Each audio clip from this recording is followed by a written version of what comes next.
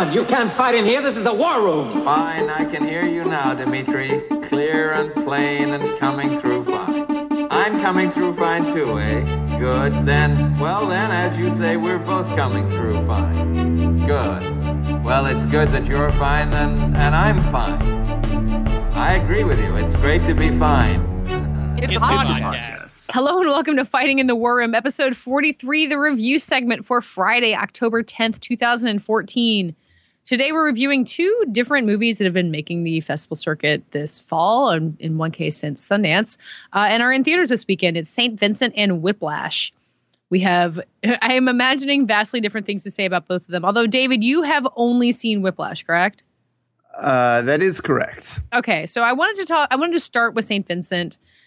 For no reason other than that, I feel like it is the worst of the two. We can get it out of the way quicker. It definitely is the worst of the two. Yeah, Patches and I are the only ones who have seen it. It premiered at the Toronto Film Festival, and then there were so I wasn't at Toronto, and I was kind of watching all of this from afar, and there were a couple people who were like, this could be Bill Murray's Oscar movie. And then I saw this movie, and I thought, what the fuck is everybody talking about? There are people who adore this movie, who think it's really and adore it? heartwarming. Like, really? Like, I thought people were just kind of cynically saying it could be a Bill Murray Oscar chase. Like, people thought it was good.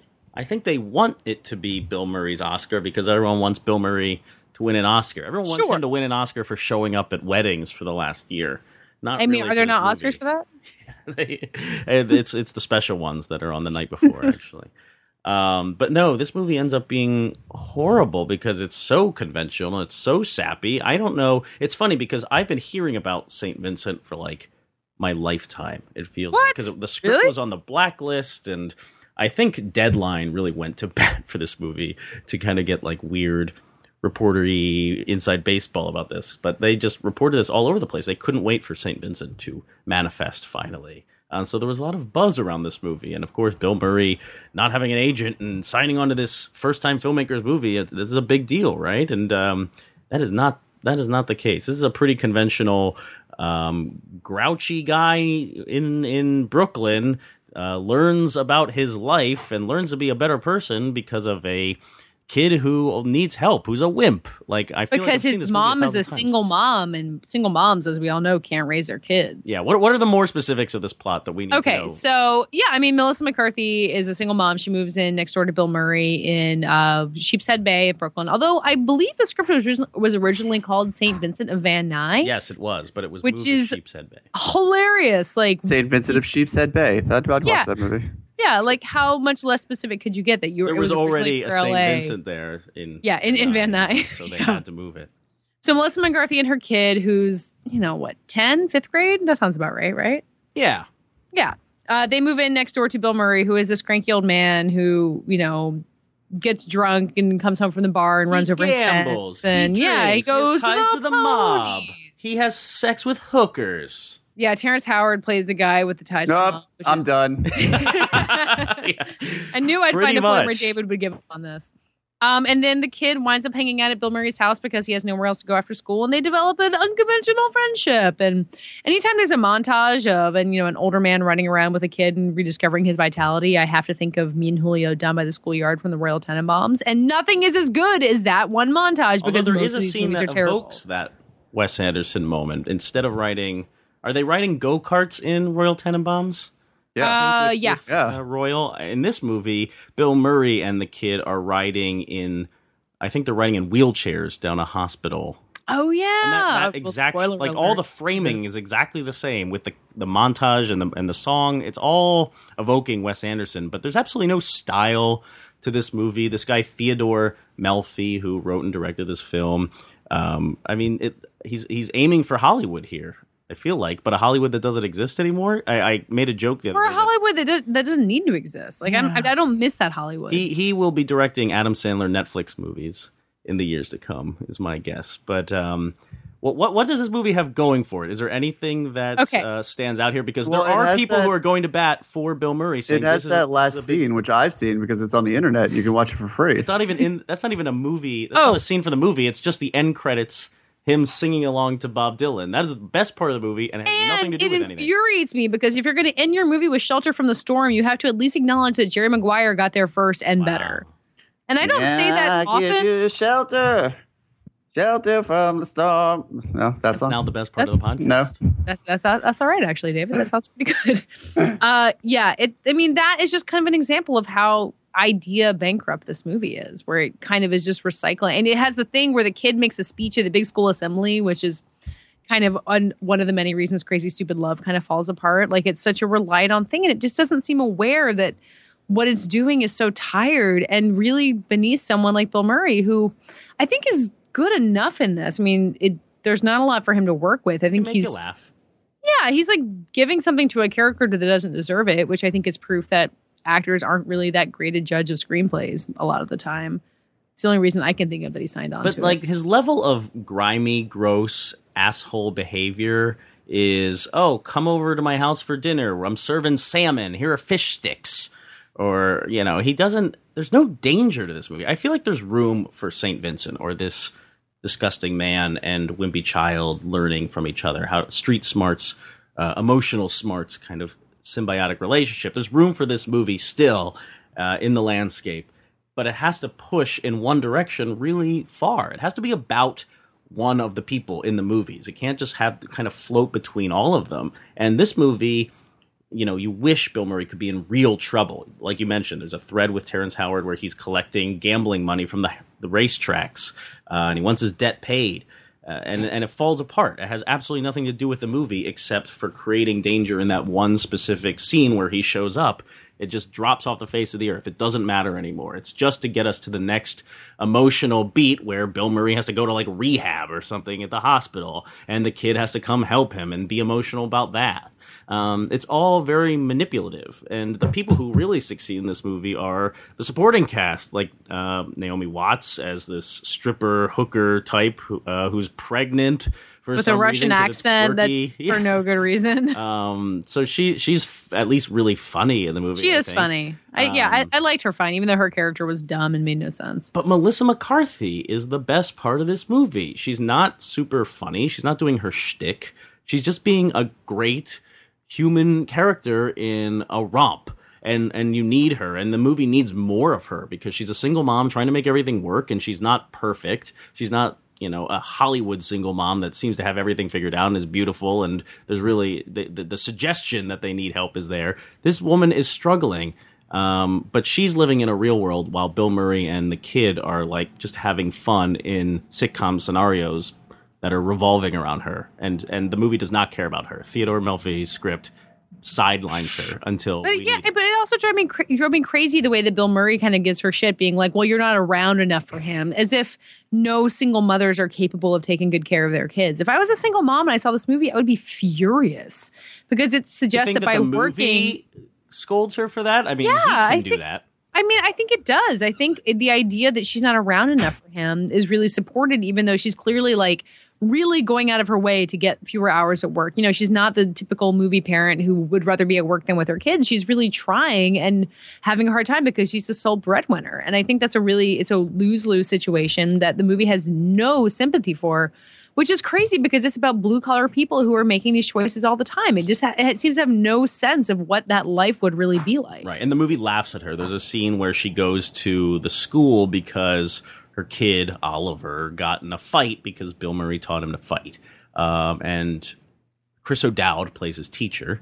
And a priest, of course, because he has an Irish accent. Yes. Yeah, he's the Irish Catholic priest or whatever. And they call Melissa McCarthy in.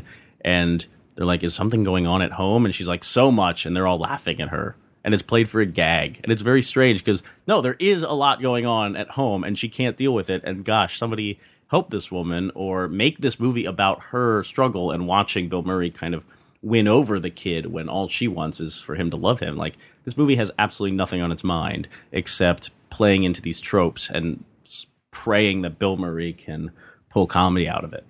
And he does occasionally. Yeah. I mean, mowing the dirt lawn is funny. Yeah, I mean, I keep seeing the ads for it on TV that are trying to sell it as a straight-up comedy, which is a complete failure. Yeah, I don't like. I mean, I guess our lightning round question kind of applies to Bill Murray too. Like, when are we going to see this living legend like make another movie that's worthy of him? Like, I mean, did you guys see Hyde Park on Hudson? Yeah, that was nuts. What The about movie was Monuments Men? horrendous. Well, I never saw Monuments Men. I mean, but one he, saw but he wasn't a lead in that, right? Like, that wasn't on Bill Murray's shoulders. No, I don't think so. I mean, anyway, Bill Murray's been making a lot of terrible choices lately, which I guess is what you do when you want to golf and then you pick a movie that's easy to make in addition to your comfy life. I think these movies rely on him instead of tasking him with something, with playing a part. Certainly, St. Vincent does not do that. It's because we can sense it's a star vehicle, it's already working against it because we're expecting something from Bill Murray and the material can't live up to him. I don't know, it's not functioning in any way because it's really just serving Bill Murray instead of him stepping into the plate and doing something. Not a win. David, don't go see it. I'm going right yourself. now. Sing your song.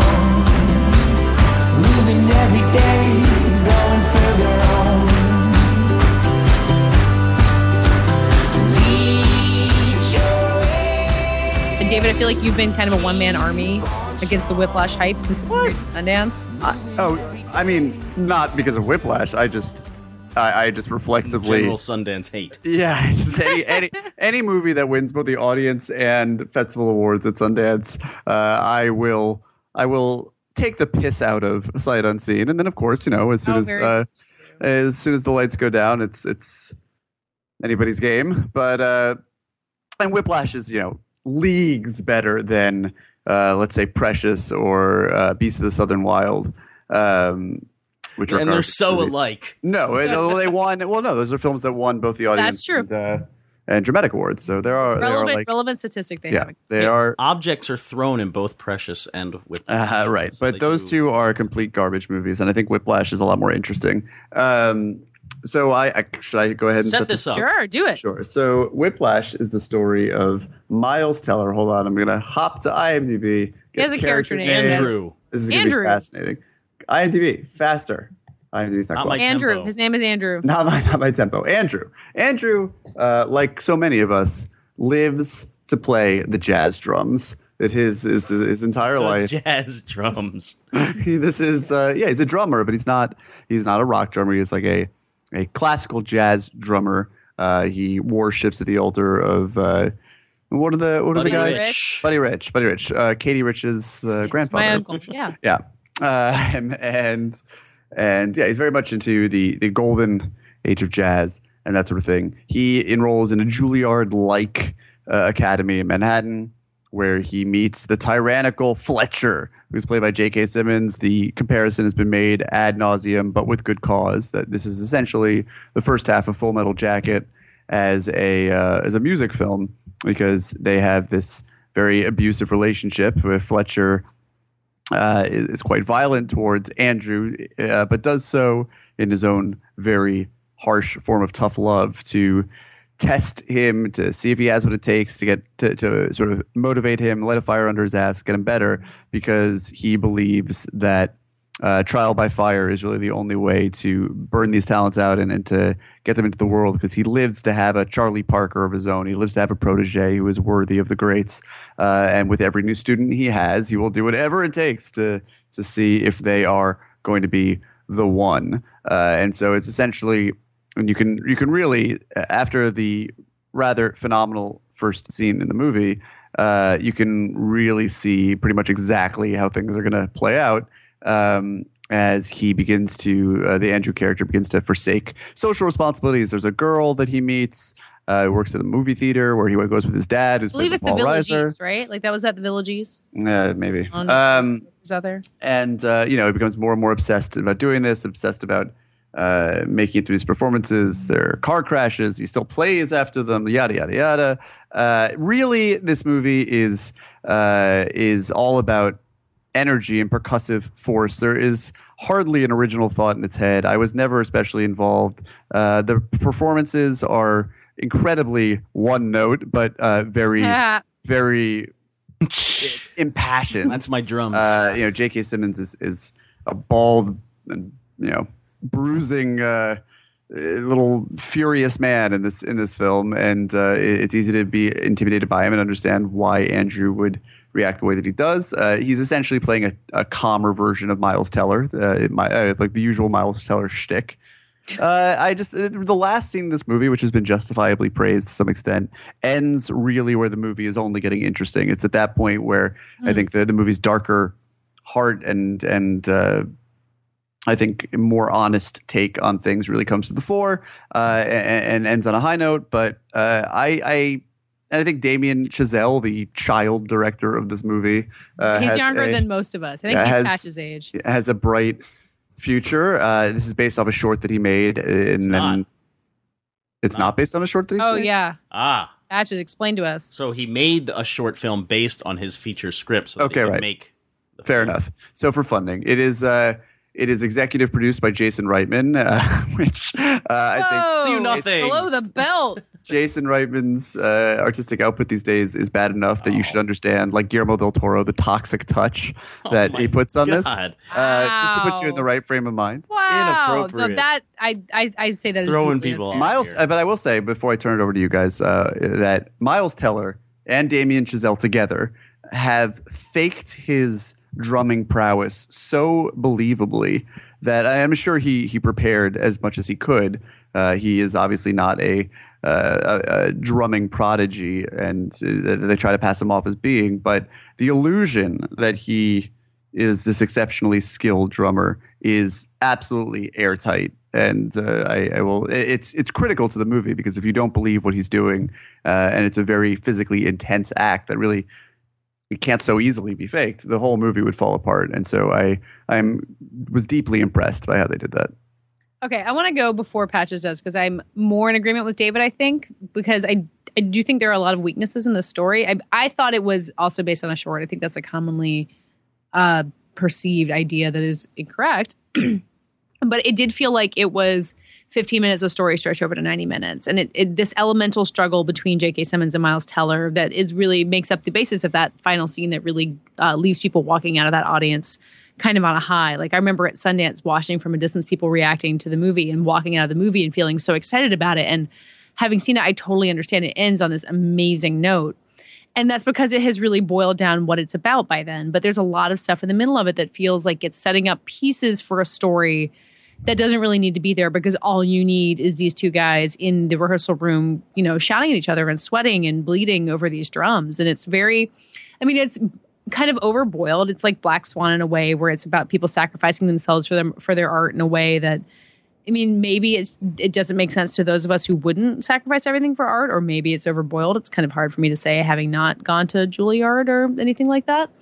But I think that stuff really works. I think it really creates a mood of its own. And anytime it tries to venture into more traditional storytelling where it has Paul Reiser as the dad or this girlfriend, it really feels very false, and especially compared to the way the photography works and the sound works. And like David said, the way they pretend Miles Teller is this drum prodigy. Like there's really incredible stuff going on with the filmmaking that I was disappointed when the story couldn't quite keep up. And it felt like it was just trying to fill space when there was so much good stuff going on that did need to be illustrated in a way.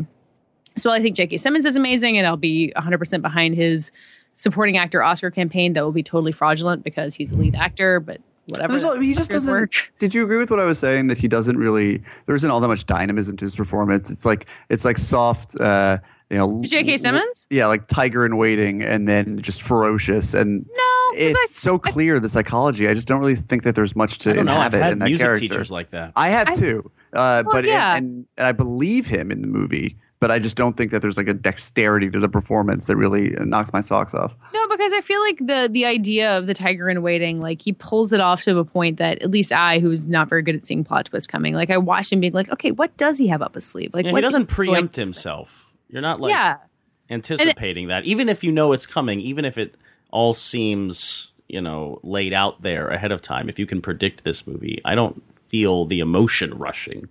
And I feel like the screenplay, and Patches, you can tell me I'm wrong about this, I feel like the screenplay gives it away more. Like it kind of tips its hand about what's going on more than any of the performances are willing to do, which was part of my frustration with it. But I feel like J.K. Simmons and Miles Teller, to his own degree as well, do a really good job of not tipping that kind of hand. And I appreciated that about them. I think it's hard not to walk out of this movie wondering what its relationship to the music that it is dissecting or exploring would be.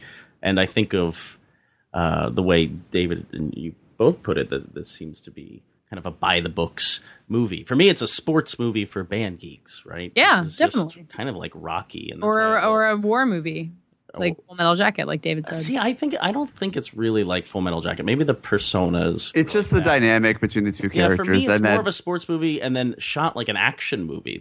I think Damien Chazelle will be making Transformers movies probably one day. Oh, but, Jesus Christ. it's Why would pretty you slick. doom him to that? I would not. I don't want to commit him to that. I'm just saying the likelihood in the environment that we're in. It's very possible he could make a Fast and the Furious movie.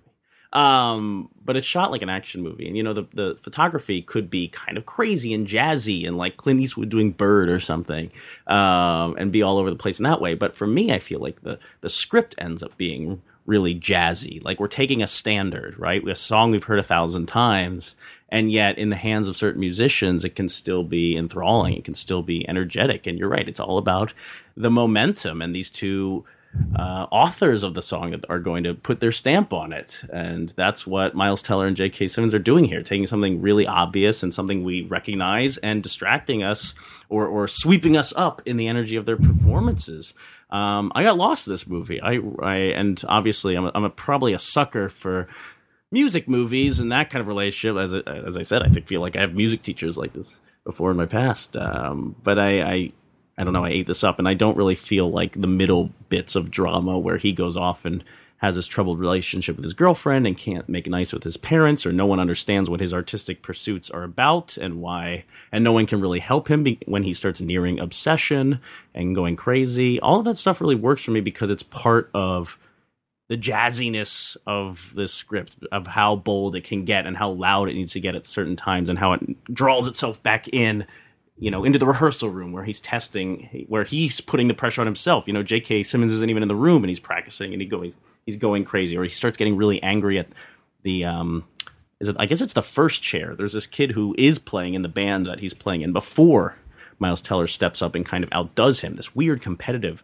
nature, this pressurized room, and you feel it throughout from beginning to end. And I think Damien Chazelle really complements it with this gliding camera work and these glowing golds and deep blacks of the cinematography. I think the inside of this Juilliard-esque school is so beautiful and translates outside to New York, where things are a bit more realistic. And I think the it's inside not of the world realistic. can be very heightened. And it's not realistic. Theatrical. What? The fact that, first of all, it's like a fake school. It should be Juilliard, whatever. I'll let that slide. But Juilliard wasn't going to let that happen. Come on. You just can't. And this is something that somebody else pointed out to me with a passion that eclipses my own on this point.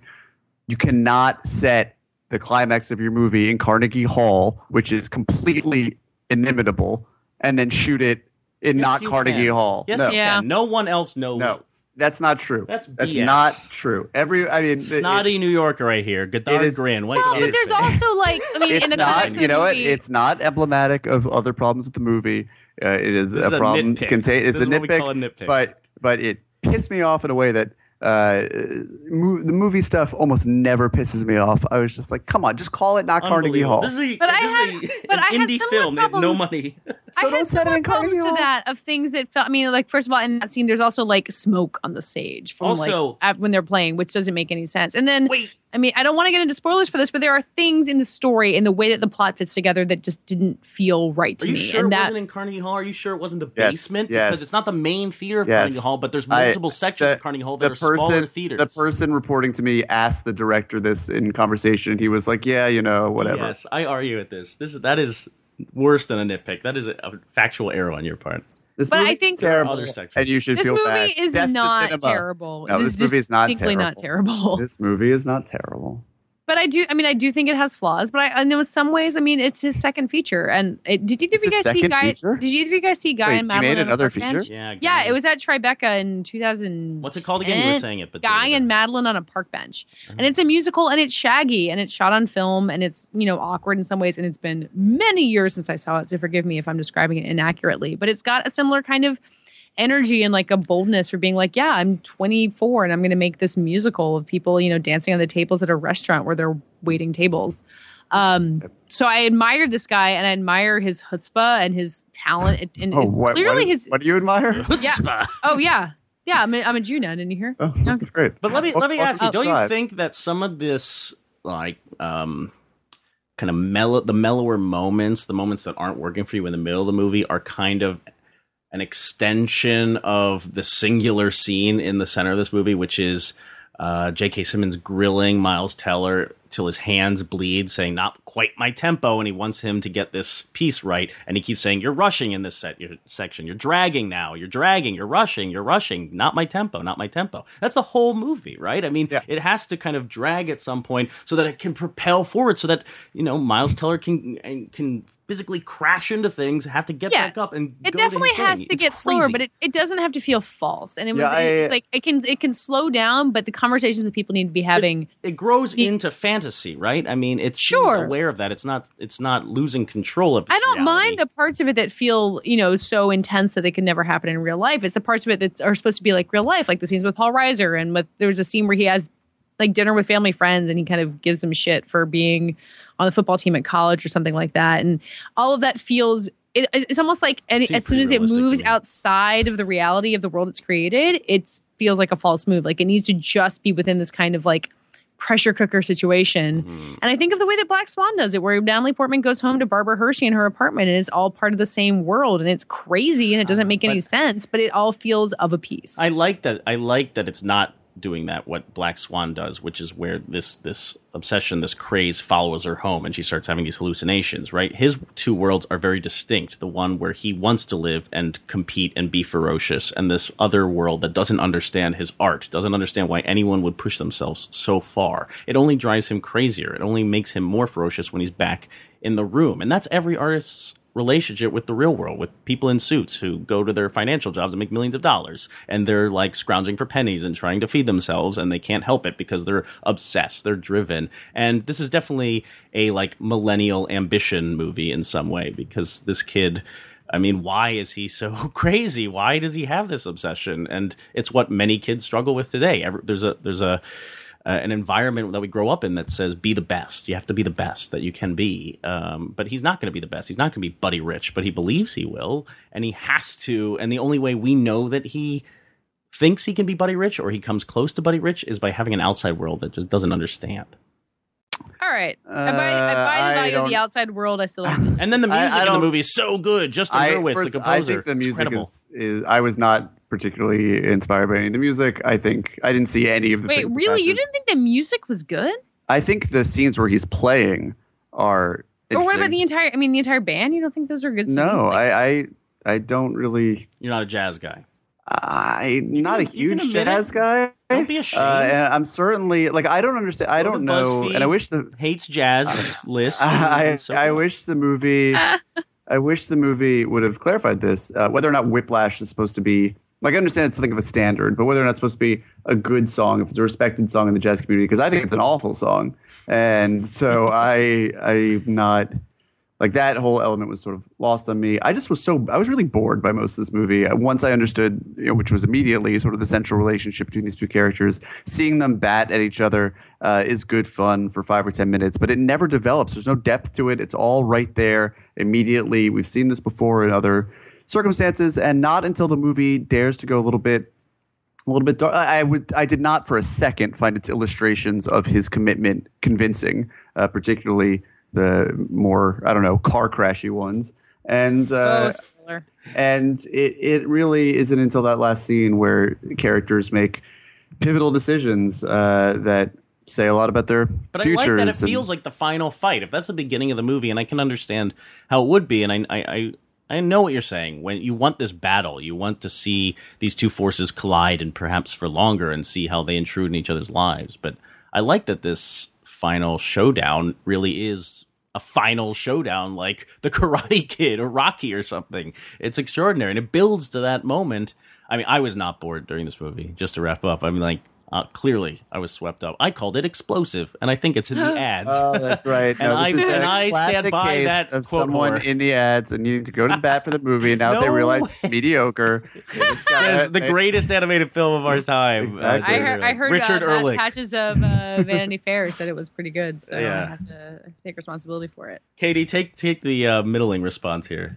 I mean, I would tell most people to see Whiplash, especially if you've ever played in band. I mean, I played in high school band, like in the least intense circumstances possible, and I still related to this movie. I think Damien Chazelle is definitely someone to watch. I have liked Miles Teller for a long time, and I think the idea that J.K. Simmons has an Oscar campaign ahead of him is pretty valid. So if that's the kind of thing you care about, which I do, sorry, David, that's interesting as well. It's all you could do a lot worse at the movies these days than Whiplash. I will say There that you much. go.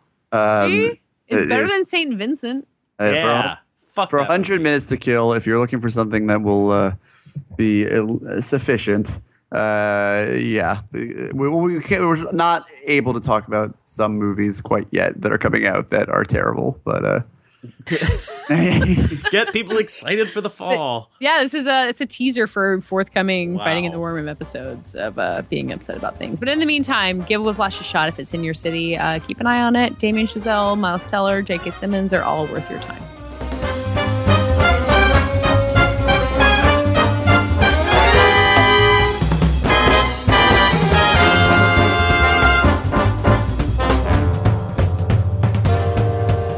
Hey, Patches, what was this week's lightning round question? Kind of dragging on your delivery there. I know, not quite my tempo. What was this week's lightning round question? Faster! Damn it! Just say it. All right. In honor of Robert Duvall and The Judge. Oh, yeah, The Judge. That Hey, movie's coming out. The Judge. I liked it. Which living legend are you hoping can still put out one last great performance? One last great performance before what? Exactly. Death. Oh, I believe he meant jeez. death. Robert Duvall is in his 80s. I've got one. Yeah, Okay, do you it, David. go. I'll go with "The World Is Round." Pupple! Exclamation point! Exclamation point! It was at KAI_LOR, who says Maggie Chung, because I got to hold on to the hope that she will inevitably make a return to the cinemas one day. You can hope. You can hope. What a great actress. I thought you said Hubble, and it was like The Way We Were reference. I got Hubble. really confused with what you were talking about. Patches, what about you?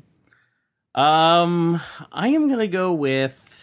Oh God, there's so many. I'm gonna go with at movie dude 1893, who's Jake Beelzebart. I don't think that's his real name, probably, but he said I'd like to see Gene Wilder give one last hilarious screen performance. So would I. All the other older comedians are playing like the dads of Seth Rogen. So Gene Wilder, he can be like Franco's dad in something.